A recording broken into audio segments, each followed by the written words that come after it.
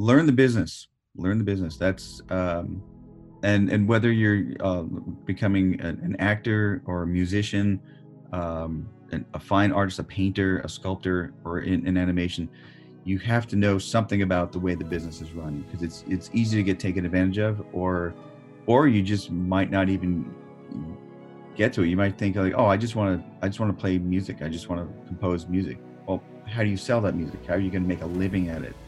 Or you might think, oh, I just want to sculpt. I just want to carve things that or make ceramics, or paint oil paintings. Well, it's very important to strive to be the best that you can at that, but you also have to find a way to make a living at that.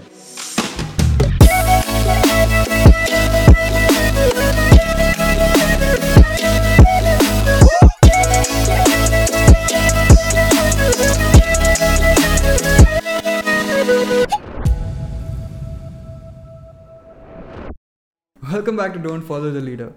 If this is your first episode, this is a platform where we sit down with society's exceptions and try to understand how they think and what motivates them. So if you think that's something you'd be interested in, don't forget to subscribe to the channel and join our journey. It would also be awesome if you could follow us on social media and subscribe to our newsletter for more information about our guests and some other fun content that we're curating.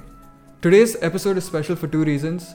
It's the first episode post rebranding, and also this is our first international guest. His name is Pete Michels. He's an animation director and he's worked on some of the most amazing shows. I'm talking Rick and Morty, The Simpsons, Family Guy. He was also nominated for an Emmy in 2000. If you want to pursue a career in art, this episode will probably be super useful for you, because we talk about the history of animation, his journey, and his advice to people who want to pursue careers in art. So stick around to the end and share this video if you like it. Pete, thank you so much for joining me. Oh, thanks for having me. It's always a pleasure. Before we talk about animation, I want to know, what are you thinking about when you're not thinking about your work? Well, you always worry about it. It's always in the back of your mind. But I don't know. I do a lot of outdoor things. I go a lot of hikes, and I love being outdoors and nature, and hiking in the forest and painting. I do a lot of watercolor paintings. And the weird things, like I collect license plates for some reason. Okay. I don't know why. That's cool. Could you talk a bit about the history of animation, where it started and where it is now? Yeah, sure. I mean, we've been doing digital animation for about 15, 20 years now. I mean, as far as storyboarding and design, a lot of painting was always done in Photoshop, even if it was done by hand-drawn animation. But animation goes back, you could trace it back to the beginning of cinema and motion pictures, when the motion picture camera was invented. And also we can see images moving in succession. So you can see, like, you can draw motion all of a sudden. So that goes back about 100 years, 150, 115, 120 years or so. Right. But really, and I know I can share something with you. Sure. It actually goes back even further than that. Prehistoric people were thinking about motion when they were drawing cave paintings 30,000 years ago. And I can share something. Like, if you look at the cave paintings in France, they're actually drawing some of the movement that they saw that the animals were making. Let me just share my screen here real quick. So you can see here, there's a bunch of deer. Right. And they're, it looks like several different deer, but it could be one deer, and that's the movement he makes. Which, right. I mean, that's actually, if you were to in between that, if you're going to take that, and I can animate that, I can actually trace those deer and put them in order on a screen, and that is the head movement that the deer would make. Right. Great. So on this one, you can see even on the upper corner here, there's some looks like a rhinoceros or something, an animal with a horn. Right. And you can see even like different, almost like motion lines here, speed lines. Yeah. There's like speed lines in cave paintings. It's fantastic. Right. You can see this buffalo here has, you can see 1, 2, 3. There's 3 legs here, 4, 1, 2, 3, 4 legs here. This is one buffalo with 4 legs, or 8 legs actually. Right. And then what they're doing, they're actually drawing on one image. They're drawing the movement of the legs. So they knew already that, like, oh, you can translate. And this is like thinking of, and there's fourth dimensionally, there's 2D obviously is like flat artwork. 3D is like computer animation or live action film. But um, the fourth dimension, which is time, and you're working on a timeline. So Right. they're already thinking about that. And even this one puzzled archaeologists for a long time. Where I don't know if can you see that one with the two discs? Right. Yes. That's this puzzled archaeologists for at first because they didn't know what that was and why there was a hole in it, and then they realized that this is something that goes. They went back to persistence of vision, where you could in the late 1890s they were very popular with these discs with a hole in it in the string, and you spin the string, the disc spins, and you'd see your eye would catch the two images and it would look like they were moving. So this is actually early animation. These are key poses basically. There's the deer with the legs stationary, and then the deer with the legs moving. And when you flip that over, when they put a string on it, tied to the center hole, rotated it, the disc would flip, and you'd see the deer moving. That's crazy. Just fascinating stuff. It goes back 25, 30,000 years ago. Stop sharing now. Right. So it obviously then, we knew about movement and how to draw movement. Even George Brock's Nude Descending a Staircase in the 1800s was one painting of one person walking down a set of stairs. And so he was already thinking like there's different poses for each step. And then there's drawing the in-betweens. And then once Edward Muybridge came out with his book of photographic movement, where he did a tripwire with dozens of cameras, and the people or animals or horses would run or walk, and they would do the tripwires. He would capture an image along the way of each one, and then once you put those together, you can study how animals or humans move, and that became the inspiration for a lot of animators to draw motion. So it goes back pretty far. And then once the movie camera was invented, then everything just took off. And Right. And it's fascinating to think about. Steamboat Willie, Walt Disney came out with that in 1928, 29, something like that. And it was less than 10 years later, you went from Steamboat Willie, which is really crude. I mean, it was great because it was groundbreaking in the fact that it had sound, and you could sync movement and motion to sound, right, using the technology of the time, the 1920s. Fast forward to less than 10 years later, you have Snow White. So it went from this really crude black and white drawing of Mickey Mouse to this beautiful full color Snow White and Seven Dwarfs in less than 10 years. So once the technology catches up with us, we're always, even now, where everything's moving so fast. I mean, 10 years ago, if you look at Toy Story, I was just watching Toy Story 1 last week with my family, and you can even see the advances since then. Right. It's 20 years. Yeah. How much between Toy Story 1 and Toy Story 4, how much the software has changed, how defined it's gotten, how much more detailed it's gotten. So what's the process of animation like now? When you approach a new project from scratch, how does that go?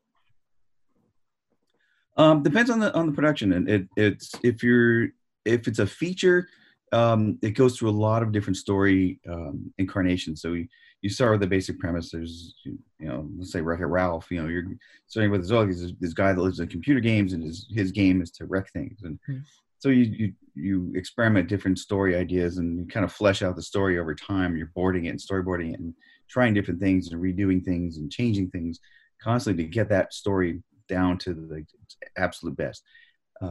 With television, it's a little bit, you're on more of a time schedule. So with television animation, and with also streaming animation, I most want to say television, everything's kind of streamed now, but not so much broadcast, except there are still some broadcast outlets like Fox and cable, right, like Adult Swim. But for television animation, there's two ways of going about production. One is what's called a board-driven show, which means that the writer comes up with an outline. SpongeBob gets a driver's license, and then maybe he has a paragraph or so of the story. This is a story outline, and then hands it off to the animation director, the storyboard director, the storyboard artist, and they take that story and they come up with gags and jokes and and then how does SpongeBob get a driver's license? Does he fail? Does he pass? Does he take lessons along the way?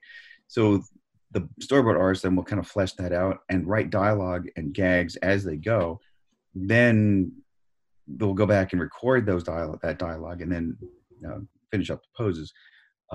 For adult animation, where that's not for kids, it's usually scripted. So it starts with a script. Then the writers will write a script, whether for an 11-minute show, it might be 20-page script.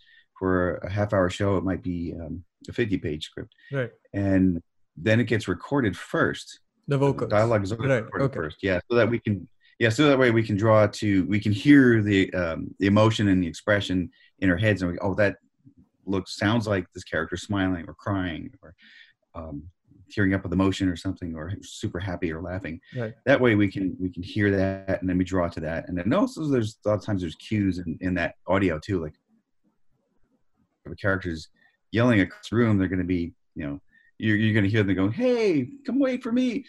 So you're going to know, like, okay, well, that has to be in a really wide shot. You want to see the character far away. So there's little clues along the way that help you. And then once we get the storyboards, and we figure out the angles and the shots to tell the story. Where's the camera placement? And the camera is kind of in our head. It's like an imaginary camera. Like, right. What am I looking at? What do I want the audience to see? And it's different from, like, directing animation and directing film is different than directing theater. It's like with theater, you're a theater director's challenged in the way that you want the audience to look at a certain place. Mm-hmm. How do you do that? Well, if I'm in the audience in the theater, I'm just me. I'm looking at the stage set, I'm looking at the lights, I'm looking around, I'm talking to my wife. Right. So how do you focus somebody to like me, who's looking all over the place, to focus on what you want them to see? And a lot of times the answer is movement, because your eye follows the movement. So in a stage play, either lighting, the director will have it lit. Lighting director will have it lit on. I want you to look at this character right now. This person is talking in there, and then I want you to look at this. Or if I want you to look at this character, I might make them move across the stage, so your eyes will automatically drawn to that movement. So there's with film and animation, it's different. That, like, if I want you to look at something, I'll just cut to it. If I want you to look at this character's face to get a reaction, I'll cut to that character's face. Right. If I want you to look at, like, a sign on the wall for a joke or an important story point, I'll cut to it. So you can look at nothing else but that. So that's kind of where it's fun to, that's the challenge, actually. It's like to tell that story, but to get the audience to look at what you want them to look at. Right. Do you think there's any other ways in which, from a storytelling point of view, animation can do stuff that film or theater can't? Oh, absolutely. Although today's filmmaking, there's special effects has come so far. There's just amazing things you can do with special effects now. Right. I mean, just like I'm sure you've seen Forrest Gump with Tom Hanks. He's talking with President Kennedy in 1960s, and like, well, it's Tom Hanks. I know it's Tom Hanks, but he's talking to John F. Kennedy. How can that be? Right. So there's a lot that special effects have come a long way, and so there's a lot of things you can do, and also a lot of movies are integrated. I mean, even a lot of the Marvel movies, there's so much CG in there, computer graphics and computer generated images that are blended with the live action. There's so much you can do with live action films that 50 years ago you couldn't do. Right. It was cost prohibitive. But with animation, you can do. You're not stuck to human characters. You can make a sponge be a character, or there's pickle and peanut, there's apple and onion there. You can look at the Pixar movies, toys can be characters, and animals and robots, and everything can be a character. Everything can emote. And the challenge then is, like, how do you can record a voice, but to match that character to the voice, the actor's performance, that's where that character comes alive, when you match those together. So I think an animation is special and unique in the way that you can do that with. You can animate anything. You can make a character have a rock and a coffee cup. It doesn't. There's just infinite possibilities of what you can do with animation. Does an animation director play any role in designing the character itself, or is that a writer's job? Oh, absolutely.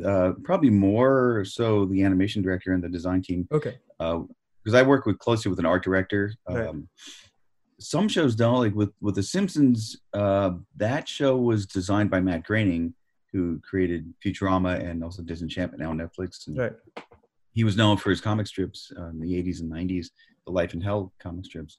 So he had a distinct style, the large eyes and the overbite, and his characters were rabbits. And so he designed the original Simpsons, and they kind of got refined over time. The animators, David Silverman, who I've worked with on Simpsons, who created that, and Wes Archer, who animated those original Simpsons shorts, they were working off a sketch from Matt Groening, and they animated those, and then over time, during the series, those characters got refined, and then there were a team of designers that would design other characters based on those stylistic uh,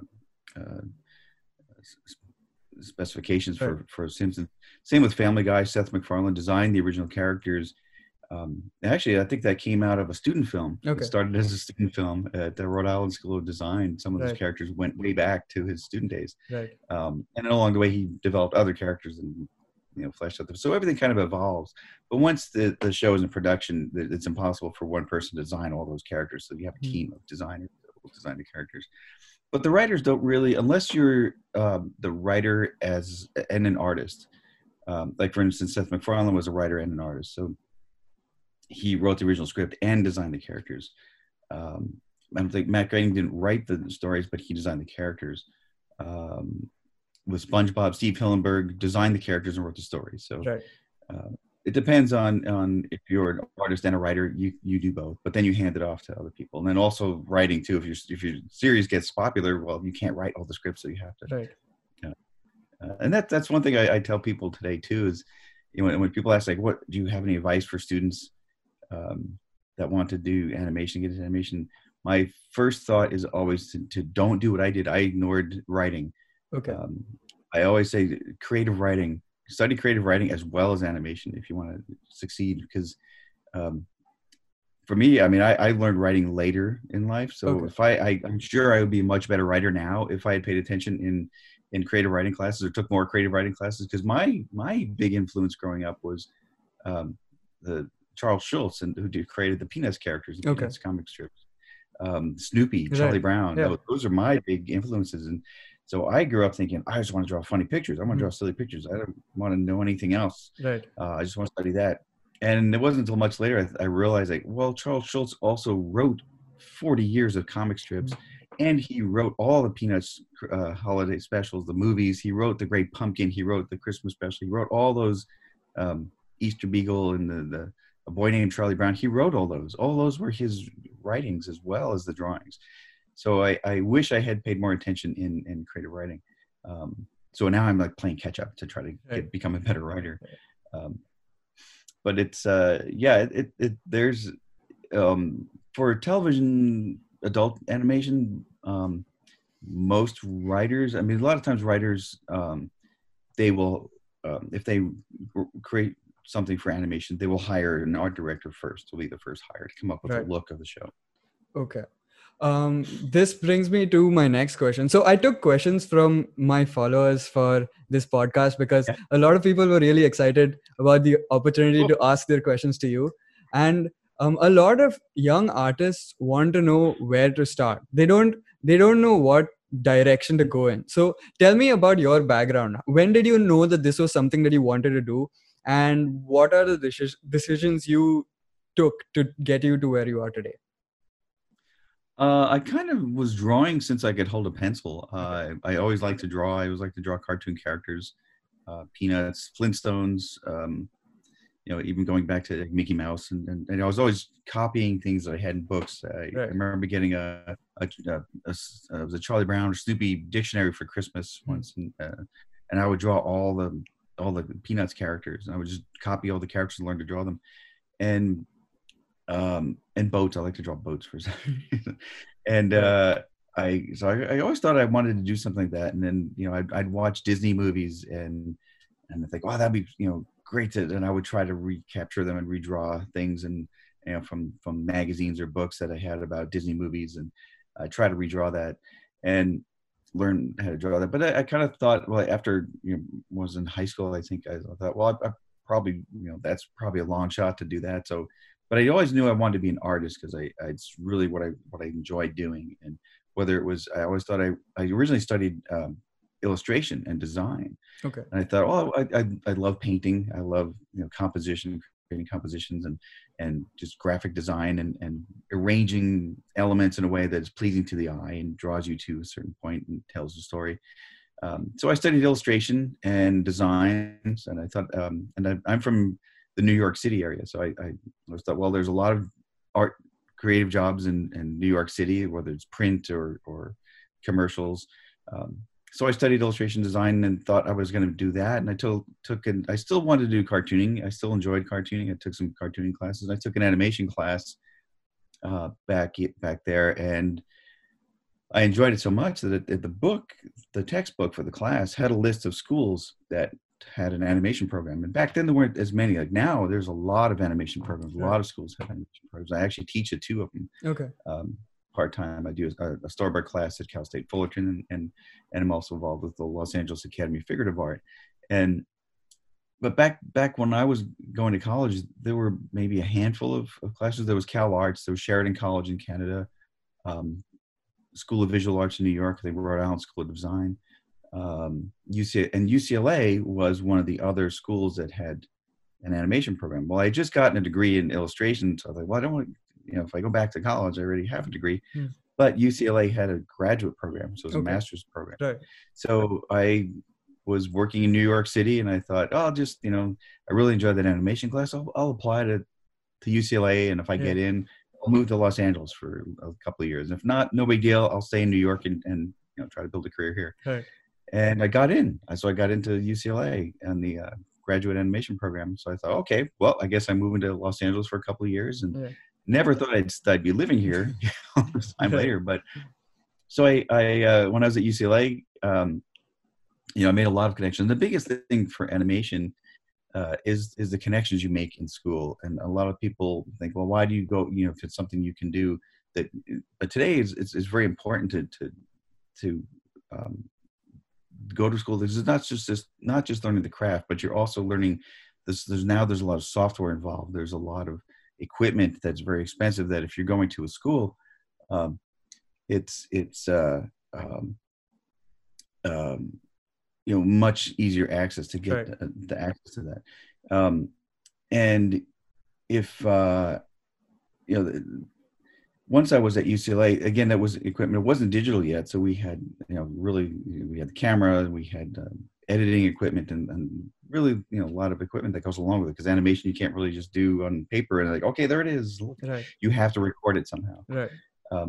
But when I was at UCLA, I finished on my classes. I finished the course, and just as I finished the courses, The Simpsons was hiring. So it was very much the right place at the right time. But it's like that old saying, success is preparation meets opportunity. And so the opportunity was there when I was finishing UCLA, but I had the preparation. So I had to take a test, and I can share, actually, this is a good time I can share that test. And I had to draw Homer. Okay. The drawing on the left is my original first drawing of Homer Simpson. Okay. I had to take a test, and I was given a storyboard and an audio track and told, okay, pose out the drawings of Homer. I think at this point he was picking up Lisa and talking to Lisa and putting, she was sitting on his lap. Okay. But I saved a couple of drawings, and I had no idea how to pose characters. And what you're supposed to do, you can see on the drawing on the left, and I went back and corrected it later, years later, after I tried to draw them and did it digitally. I scanned it in and redrew it. But if you look on the drawing on the right, he has some structure to him. Right. Homer has, all cartoon characters, they have some structure to them. There's some volume to them. They're built on shapes. So if you look at Homer, he's built on, his hips and waist, there's a big circle, and then the shoulders come up from there, and the sleeves, the shoulders are like teacups upside down, and his legs are tubes, and his head's like a big sausage. And then you can see there's like center lines. You always go over with the center lines, so like where the middle of the character is. So when you turn the character, that center line gives you some volume. And I had no idea about that. But at the time, I guess I took the test twice. And my second test, I did a lot, because you're supposed to draw backgrounds, which the background is anything that's not the character, anything that's not moving, the character, what the character is sitting in, the environment the character's in. So I was able to draw the backgrounds in perspective well enough that they hired me as a background artist. So I got hired as a background artist, but I really wanted to do the characters, because that was where the fun was for me. And so I ask questions. I asked other artists, like, and I was really blown away when I first got hired on The Simpsons. I thought, there's so many good artists here. What am I doing here? I'm out of my league. These people are too good for me. And I don't belong here.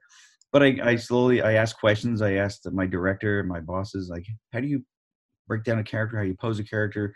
I watched and observed and asked a lot of questions. And then I gradually got, when we were a little bit behind, I started sketching characters into my background just on another layer. And my director noticed and said, hey, I noticed you've been putting some characters in, and we're kind of behind. You want to try some character layout? And I thought, this is it. This is great. Right. And every time we were behind on another aspect of production, my director always came to us and said, does anybody want to learn storyboarding? Does anybody want to learn animatic timing or animation timing? And I was always, yeah, I'll learn that.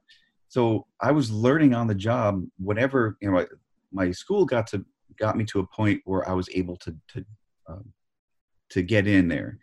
And you never stop learning. It's not like, oh, you learned everything from school and now go. Like, no, you keep learning, and you always find out that there's always more to learn. There's always more to know. And animation changes so much, like a lot of professions and vocations. Animation changes so much. The software changes, the techniques change, the styles change, what is in vogue or what is fashionable. So you always are looking to improve yourself as an artist. You never stop. Right. And this was my way of like, okay, I learned everything, and that actually prepared me to be a director, because I was learning backgrounds, I was learning characters, I was learning storyboards, I was learning camera, I was learning all these different things, design, character design, background design. And I didn't realize that all these things I was absorbing, that was what enabled me to become a director. It's like I learned every bit of every aspect of production. Right. This is usually a question that I keep for much later on, but do you think you're still learning? And if yes, how so? Oh, yes. I learned so much from, I'm a big advocate of like, when it was like right now I'm at Netflix and we're building a crew for a new show. So I'm a big advocate of having a wide range of experiences on the crew. So I learned from people that are older than me that have done different productions in different ways. And I also learned from younger artists that are just coming out of school now, or I only have maybe 2, 3, 4 years experience. They have so much energy, and younger artists are really familiar with software and different styles. And I'm constantly learning. I don't want to be stuck in my same, right, stylistic rut. And like, this is how we did it on Simpsons, and this is how we did. We're only going to do it this way. So not just creatively, but also we're learning different ways of doing different things, different pipelines. When we say pipeline, it's kind of the production system that we're using and it varies from show to show. Every show is different, so you can't really be stuck in like, this is this little box of how we do things. You have to be open to learning different ways of doing things, and I think that keeps me on my toes, helps keep me I think that's a secret to success, is not to get stuck in one style or one process, because things change and you have to keep up. India is a very conservative society, and everyone is encouraged to take the safe path. And that's why a lot of super talented artists rather, find themselves in engineering colleges or medical colleges, because living a life that they may not necessarily enjoy, because that's what society told them to do. For an Indian to decide to become an artist, it would be a huge deal, and they'd usually face significant pushback from their families. Did you ever experience anything like this? Not really. I was the first in my family to go to college, so it wasn't really expected of me to go to college. But I think my parents always knew that I wanted to be an artist, because I was always drawing. My brother drew a lot of birds and horses, but he wanted to be a musician, so he was playing guitar a lot. But that was something that I think my parents knew all along, that I was wanted to be an artist, and they never questioned like whether it's like something that you can make a living at. But they encouraged me, but they didn't really know, because it wasn't really like something like, oh, well, we have Uncle so and so's an artist, so we didn't really know any artists other than people that could draw, but they did something else. So I was always encouraged to do it, but it wasn't until I was getting close to the college age that it kind of became like, well, we don't have any money saved for college. So it was, so I went to a less expensive school locally, but I do know that it is, because we came from a very working class family. It was, if I wasn't doing this, I would be doing something probably along the lines of construction or I still do, like, fascinated by trucks and driving trucks, and my brothers, were truck drivers, and uncles are truck drivers, and my grandfather was a carpenter. So, and I do enjoy carpentry. So I probably would have done something like that, like my grandfather did. So, and so it wasn't discouraged, Right. but it wasn't like, oh, you have to go to college, you have to do this, you have to. But I know, like, even back in New York, I do know there were, even with other artists, there a lot of times, like, families think like, well, you can't really make a living at that, especially in animation. I mean, there was also this myth that in animation, you're like, oh, you get your name on TV, you're on the screen, you're going to be a millionaire. Like, not so. There's a handful of, Right. of them, like Matt Groening or Seth MacFarlane, that have done pretty well for themselves. But and we get paid pretty well, but as far as millionaires, no, I still have a lot of bills to pay. But Right. but my friends and family back in New York think like, oh, you're famous. Like, no, not really famous. But it was never something that really was discouraged. Right. What motivates you to do what you do? What motivates you to go out and do your job every day, or stay in rather and do your job every day? Well, it's I guess there's times I'm drawing something really silly, like drawing Homer Simpson cleaning his ears with a gun, Right. or I'm drawing just silly monsters or something, or just weird situations, or characters throwing up or vomiting. I'm like, I think I went to art school for this, and I'm getting paid to draw a character vomiting. It's like, it's those are the times you think, oh, this is pretty cool. So it's to get to do that. There's a lot of mundane days in animation, because you are drawing the same things over and over and over again, just the nature of it. But once in a while, you get to draw something really silly and really out there, or really outrageous, and it's kind of cool. But I think that when it comes onto the screen and you look at it and you go, hey, it's working. I look at old shows that I did, and when I see them on TV now, years later, and like, oh, that worked pretty good. Or I also sometimes I'll see like, oh, I should have done that differently, and next time I'm going to do that different. So yeah, I guess it's kind of, you're driven. I think every artist is driven by the need to create something, and the need to reach out. That's our way of connecting, because a lot of animators are introverts, and I think that's our way of connecting to the world. Is like, hey, I can do this. I'm not going to be an actor. I'm not going to be Tom Cruise or Tom Hanks, but I can do this, and I can still be behind the scenes and still be my shy self, but I can draw these characters doing outrageous things that I couldn't do. So I think that's what kind of motivates me. And I think as every artist, you're always constantly trying to improve yourself as an artist. You're always looking at other artists and other art, and saying, oh, I wish I could paint like that. I wish I could draw like that. I look at other movies and other animated shows, and I go, oh, I wish I could do that. So then you're like, okay, I'm going to go back to my desk. I'm going to try to do that better. Who are your biggest influences? Who are your biggest, who do you look up to from as the artist? In animation, I mean, well, it could be in general. Who are your creative influences? Yeah, Charles Schulz was a big influence. Ralph Bakshi, because I grew up watching like the animated Lord of the Rings movie. When I saw that as a kid, that was amazing. I'm like, wow, that just, you can draw elves and goblins and monsters and things, and sword fights, and but I also, like, comedy wise, I always was drawn to Dan Aykroyd and Bill Murray, and like comedies like the Ghostbusters and Blues Brothers, and even going back I think I was also influenced by a lot of older movies. I used to watch a lot of old monster movies and old comedies and on TV when they're, like these like 30-year-old movies that are in black and white. And I used to watch a lot of those, like Abbott and Costello um, um, and even like weird science fiction movies and things like that. Godzilla movies.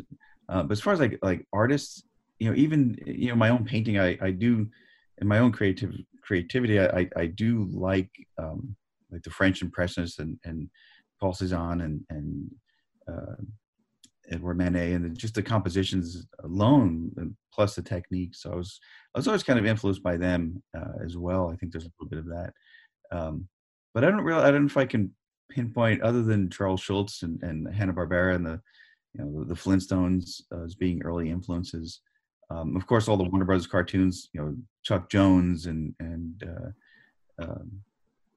Bob Clampett and Tex Avery. Those animators were just amazing. They just did stuff that was they invented the craft of comedy animation. Really, Disney was I was also influenced by Walt Disney. I think he's one of my biggest influences as well, because but in a different side. Like Disney was very much into the art of animation, Right. and very much the beauty and the composition and the world and the paintings and the color design.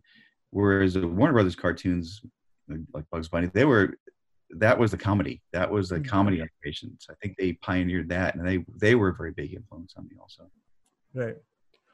So I do stand up, and I know that this is true in that context, but I'm sure it's true in a broader sense as well. When people start out in any art field, even if their work is original, they're usually mirroring someone else's style. So how does an artist find their own style? That's a great question. It's kind of the thing that you can't think about too much to develop your own style. When you consciously think about developing, I'm going to do this, and this, it doesn't come across as genuine. You didn't really arrive at that. I mean, if you think of Pablo Picasso, he didn't just start out doing abstractions and found things, and he actually was a very talented draftsman, very good artist in realism. So he arrived at that. So you can't really just start out at like, oh, here's my style. Some people are fortunate that their drawing style just happens to be just the way they doodle, or the way they come across, the way they just think, and the style just comes across. So to some people it comes natural. Others, like myself, I've gone through my own personal work, has gone through like different styles. So I'm constantly evolving it until I arrive at something that I'm happy with. And sometimes you might be constantly searching for that style or that unique take on things. But when you find it, then that's when it's like, okay, musicians go through the same thing with finding that right sound, or that right tone, or that right composition, or that right style of composition. So you're constantly evolving until it gets to a point. And even then, when you get to a point like, okay, this is working, and I like what's going on here, then you get to a plateau, and you're like, okay, now I want to get branch out from that. I don't want to repeat myself. So then it becomes a challenge, like, okay, how can I evolve this style even more? And it's when you look at like Matt Groening, for instance, his got a very distinct style, which carries from Simpsons to Futurama to now Disenchantment. Right. Seth MacFarlane also, American Dad and Family Guy, or have similar styles of writing as well as the designs. Mike Judge, who did Beavis and Butthead and King of the Hill, his style kind of evolved. Like if you look at Beavis and Butthead and King of the Hill, they're very different. And he had a later series, Tales from the Tour Bus, that was even more realistic and different again. But then again, he also did a lot of live action movies, so that may have been an influence there too. So it's difficult. You just always just come up with something new and try not to repeat yourself. And I think that's the challenge. And when you rise to that challenge, you'll know, and it pops out. Right. Do you play any part in putting the Easter eggs in the background for the people who pay extra attention? Yeah, sometimes. Yeah. Okay. Yeah. Is that a writer's job usually, or is it an animation director's job? It could be anybody. Depends on the show. A show like Simpsons or Family Guy, that was scripted, so Right. we had to stick to the script, and Right. that was generally the Fox, all the Fox shows. You had to stick to the script, and that was it. Right. Whereas with uh, Rick and Morty, it was a little bit more collaborative. So Okay. Justin Roiland would say, if you had an idea for a joke or something, or put something in the background, you'd run it by Justin, and if he said no, he's okay, well, I won't do it. But sometimes he would say, yeah, that's funny, put that in, or you have an idea for a new joke or new line, like, yeah, I'll go record that, let's put that in. But sometimes, like, yeah, like, well, there is one in Rick and Morty where there is actually a prop from I think it's Gravity Falls, and Okay. Justin Roiland and Alex Hirsch were good friends, so they came up with this thing together where there was one of the characters in Gravity Falls threw something into a portal, and it came out in one of the portals on Rick and Morty, Oh. where they actually got the prop and like animated it into the Rick and Morty episode, so it was like connected, and it was a little thing. If you hadn't seen and it was a very guarded secret, only Justin, the editor, and the producer knew about it. Right. But it was a very guarded secret. He didn't want to dig it out until it was just to see if anybody noticed it. But yeah, it was a kind of a thing that they cooked that up together between the two of them. But yeah, sometimes we'll put something in the background that's visual, that wasn't in the script, or the writers might not even have known about, that we'll put something in the background. Like, I mean, I put my kids in Family Guy, actually. Right. I had them designed by the character designer. I put them. I think they were out. They were out, waiting to rent a video. And another scene, they were out in front of the library smoking cigarettes. Right. They're teenagers, Right. but yeah, sometimes we get to put those things in, and I encourage artists to do that, as long as it's not something like, if you put in. I did actually a Planet of the Apes reference in a Disney show, or this it was a gorilla that's doing taxes. Okay. I gave him like an accountant stamp with a number as official, and the number on the stamp was the year that Planet of the Apes took place, because I'm a big Planet of the Apes fan. So, Right. So sometimes, yeah, sometimes it's just the board artist puts it in, or the character designer, or I know a friend of mine puts in. I think it was his brother. Every time his brother was lying growing up, he would always do this. He was like, "No, that wasn't me. It was somebody else." Right. He would always rub his nose like that. So my friend Swinton Scott, he always he would put in, like, when Homer was lying about something, he would always do that gesture, because Right. it was his brother who would do that when his brother was lying. He would do that. So every time in a Swinton Scott episode, you might see. If Homer's lying, like, no, it wasn't me, it was somebody else, and he Right. would do that gesture. So yeah, it's usually us, but sometimes the writers will put things in there too, and it'll be either scripted, or they'll come to us and say, "Hey, put this in the background." Right. What was your reaction when you heard the Rick and Morty concept? Well, I saw the pilot episode. I hadn't heard about it until producer friend of mine. I was working on Family Guy at the time, and a producer friend of mine, Mike Mandel, I'd worked with him a couple of years earlier, and out of the blue, he called me and said, "Hey, I just finished a pilot, and it got picked up for a series, and we're looking for a supervising director. Are you available?" And I said, "Well, my contract with Fox is coming up. Send me what you got. Let me see." So it was a Friday. He sent me, emailed me a link to the episode 1, basically, of Rick and Morty, and I watched it over the weekend. And then Monday, I called him and said, "Yeah, sign me up. I'm in. That's the funniest thing I've ever seen." Yeah. So, and it was so unique, and it was like, I got to be on the show, and whether I even took a pay cut to work on it. It was like, is it that good? I got to be on this. Right. So how good do you have to be at art to work in animation, at being able to draw art? Well, there's different levels. Okay. I mean, I don't consider myself a really good digital painter, because the background painting is involved so much digitally, because we do it on Photoshop, and you really need to know Photoshop quite well and how to really manipulate it. I can do that with paint, actual paintbrushes and physical paint, acrylics or watercolor, but I'm not as good at it as, just because I'm not as practiced at it in Photoshop. But so if you're really good at something, you focus on something, then you become the best at it. But you don't, for my position as a director, I don't have to be the best background painter. I don't have to be the best character designer, but I know what works, and I know what will work for that series or that episode.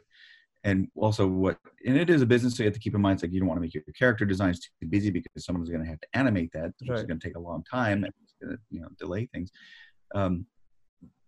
But there's variations of it. If you're, I know some artists that do characters, and like, I don't like drawing backgrounds because my perspective is terrible. Or I know background artists that like, I can do perspective and backgrounds, but I can't make characters act. I don't know how to do that. So you don't necessarily need to be super great at everything. There's always something in animation that I mean, even as a director, I don't need to be. My job is to put everything together and coordinate everything, and I need to be able to be well versed in design and storyboarding and staging and acting, but I don't have to be the actor myself. I don't have to be, I can still do those things. Maybe I'm not the best storyboard action artist, but I know what works, and if I can't draw it, I know that somebody else can. So it doesn't necessarily mean that you have to be like the best at everything. Right. You find one thing that you really, really like and focus on that. And for me, it was the characters that I really wanted to do, and I couldn't do them at first, as you can see from that Homer drawing. Right. So I learned. I asked questions, and I broke it down. I was like, okay, I'm going to study this and figure out why this works and what I can do to improve what I do. Right. With a series requiring to be on tight schedule, is there room for last minute improvisation, or is everything as per script? And are there any animation cheat codes? So this whoever's asking is it's this page that makes these cute little graphic design things. It's called Motifers. Yeah. Shout out Motifers. So they want to know if scripting is animation friendly. Yeah. Oh yeah. I mean, there's South Park, they're known for, something's in the news today. It's going to be on South Park next week. So right. They are known for working all hours and just changing things at the last minute before it airs. Right. There's been times where I've had to paint cells before it was digital. Before we're painting cells in the conference room table to shoot it so it gets on the air on Sunday, and we're painting cells on Thursday or Friday. So there's a lot of times there's last minute changes that can be done. As far as like like improv, if an actor or say a writer is like, we can come up with a better line for this and have the actor come up with something or ad lib something, they will need to give us some lead time, like, because you do have to, like, okay, now I got to take that dialogue and okay, they got a better performance, now I want to punch that up. So you do need like a day or so really to get in there and quickly change things. So there is a lot of room for improv, and I do, me personally, for my own animation projects, that I do on the side, I love taking existing dialogue and drawing something new to it. And whether that be, and something I'm working on developing right now is coming up with characters, and I'm working with a writer to come up with some premises, and we'll just show that to a comedian and say, okay, this is your character. You're in the backseat of a taxi cab, and this is happening. Go, and your wife is having a baby. And right. Go, and then just have them ad lib something, and we'll animate to that. So. Right. I think that adds to the spontaneity of it. I love doing that. I love taking old radio plays, even old 1940s, 1950s radio plays, and like might be detective stories or superhero stories or something, or and then animating something new to that, like drawing something new. Like, okay, well, these are not detectives anymore. Now they're vegetables, right. And there's a talking onion and talking potato, and they're trying to solve a crime. Yeah. But it's like there's serious dialogue, but right. You can draw something else. It doesn't matter. Right. So I'll end this with the last few questions. Are there any books or podcasts that you recommend often? Oh yeah, the best book for animation is Richard Williams' Animator Survival Kit, and it's written and drawn, and it's all like full of drawings, and it explains how animation works in the best way possible, just with drawings. And that book is written by the director of Roger Rabbit. So that is the best book for animation. There is a podcast that some friends of mine do. It's called Animation Success Stories. You can look that up, and it's started by a couple of Rick and Morty artists that decided they were on the interview, all their friends and animation, just see, everybody, because everybody's success story is different. Everybody has come to a different path. So there's it just kind of goes back to the question earlier about, how do you get into it? There's no one set way to get into animation. Everybody comes from a different background, a different perspective, different discipline, even. But there's, once you get there, there's, getting into animation is only half the battle. Right. Staying there is another half of the battle. Right. What are 3 things that you want to do before you die? Oh, well, I know a lot of people say skydiving, but I don't want to do that unless the plane's on fire. Right.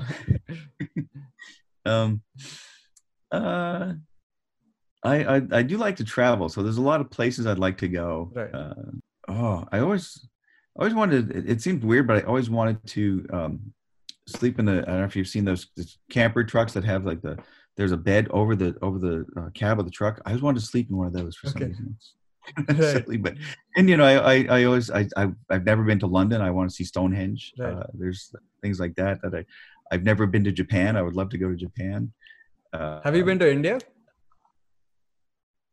I have been to India. Yes, I've been to Hyderabad, and last year I spoke at IIT in Guwahati, and I've been to Delhi. Right. I've never been to Goa. I haven't been. You have to come to Goa. But I definitely want to go back to India. It's the most beautiful place in India. It's on the coast, right? It is. Yeah. Yes, I have never seen the coast of India yet, but I loved India. I love the people. I love the food. I didn't think I would love Indian food so much, but it was Indian food in America is not the same, right? Until you go to India. Goa doesn't really have the conventional Indian food because it used to be a Portuguese colony. So really? There's a lot of Portuguese influence in the food and the culture. So yeah, there's that. So you have to come to Goa. Oh, I definitely will do that next. Yeah, and so that's probably what I want to do most. Right. If somebody gave me enough money now to quit my job, that's what I would do. I would just be traveling around the world. Right. The last question I have for you is, what advice do you have for young artists who want to pursue a career in animation or in fine art in general? Learn the business. That's and whether you're becoming an actor or a musician, a fine artist, a painter, a sculptor, or in animation, you have to know something about the way the business is run, because it's easy to get taken advantage of, or you just might not even get to it. You might think like, oh, I just want to play music. I just want to compose music. Well, how do you sell that music? How are you going to make a living at it? Or you might think, oh, I just want to sculpt. I just want to carve things at a marble, or make ceramics, or paint oil paintings. Well, it's very important to strive to be the best that you can at that, but you also have to find a way to make a living at that. You have to know, like, well, somebody's going to have to pay your bills somehow. You're going to either sell paintings, or you're going to have to know how a gallery business works, or music publishing works, or even if you want to be a writer, how book publishing works and how online publishing has changed. And in animation, it's the same thing. It's like, well, how does the business of animation work? I'm not just going to sit here and somebody's going to throw money at me to draw silly pictures. Like, how do I get that job? How do I keep that job? What is it that the employer is looking for to get me to want to pay me to draw these silly pictures? And if it's something like you want to pitch your own shows, your own animated shows, know the market. If you're pitching, let's say you're pitching a show to Cartoon Network, you have to know what else they have on Cartoon Network, because what you have might not fit with what they have stylistically, or Nickelodeon. Your show idea might be a better fit for Nickelodeon, or it might be, if it's an adult show, it might be a better fit for Adult Swim or Comedy Central.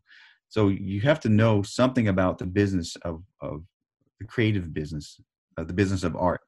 The same thing with actors. You have to know, like, well, how do you go on auditions? How do you get auditions? How do you just don't just show up? Are there publications? Are there websites that you should be constantly checking? Are there podcasts? So you have to do a lot of research other than just working on the art. Right. Thank you so much for doing this. This was honestly so insightful, and this was a lot of fun. Thank you for having me. Thanks. Yeah, we'll have to get out. I'll have to get to Goa sometime and definitely and see you in person. Right. Yeah. But yeah, thanks so much for having me. This is great. This has been fun. Right. And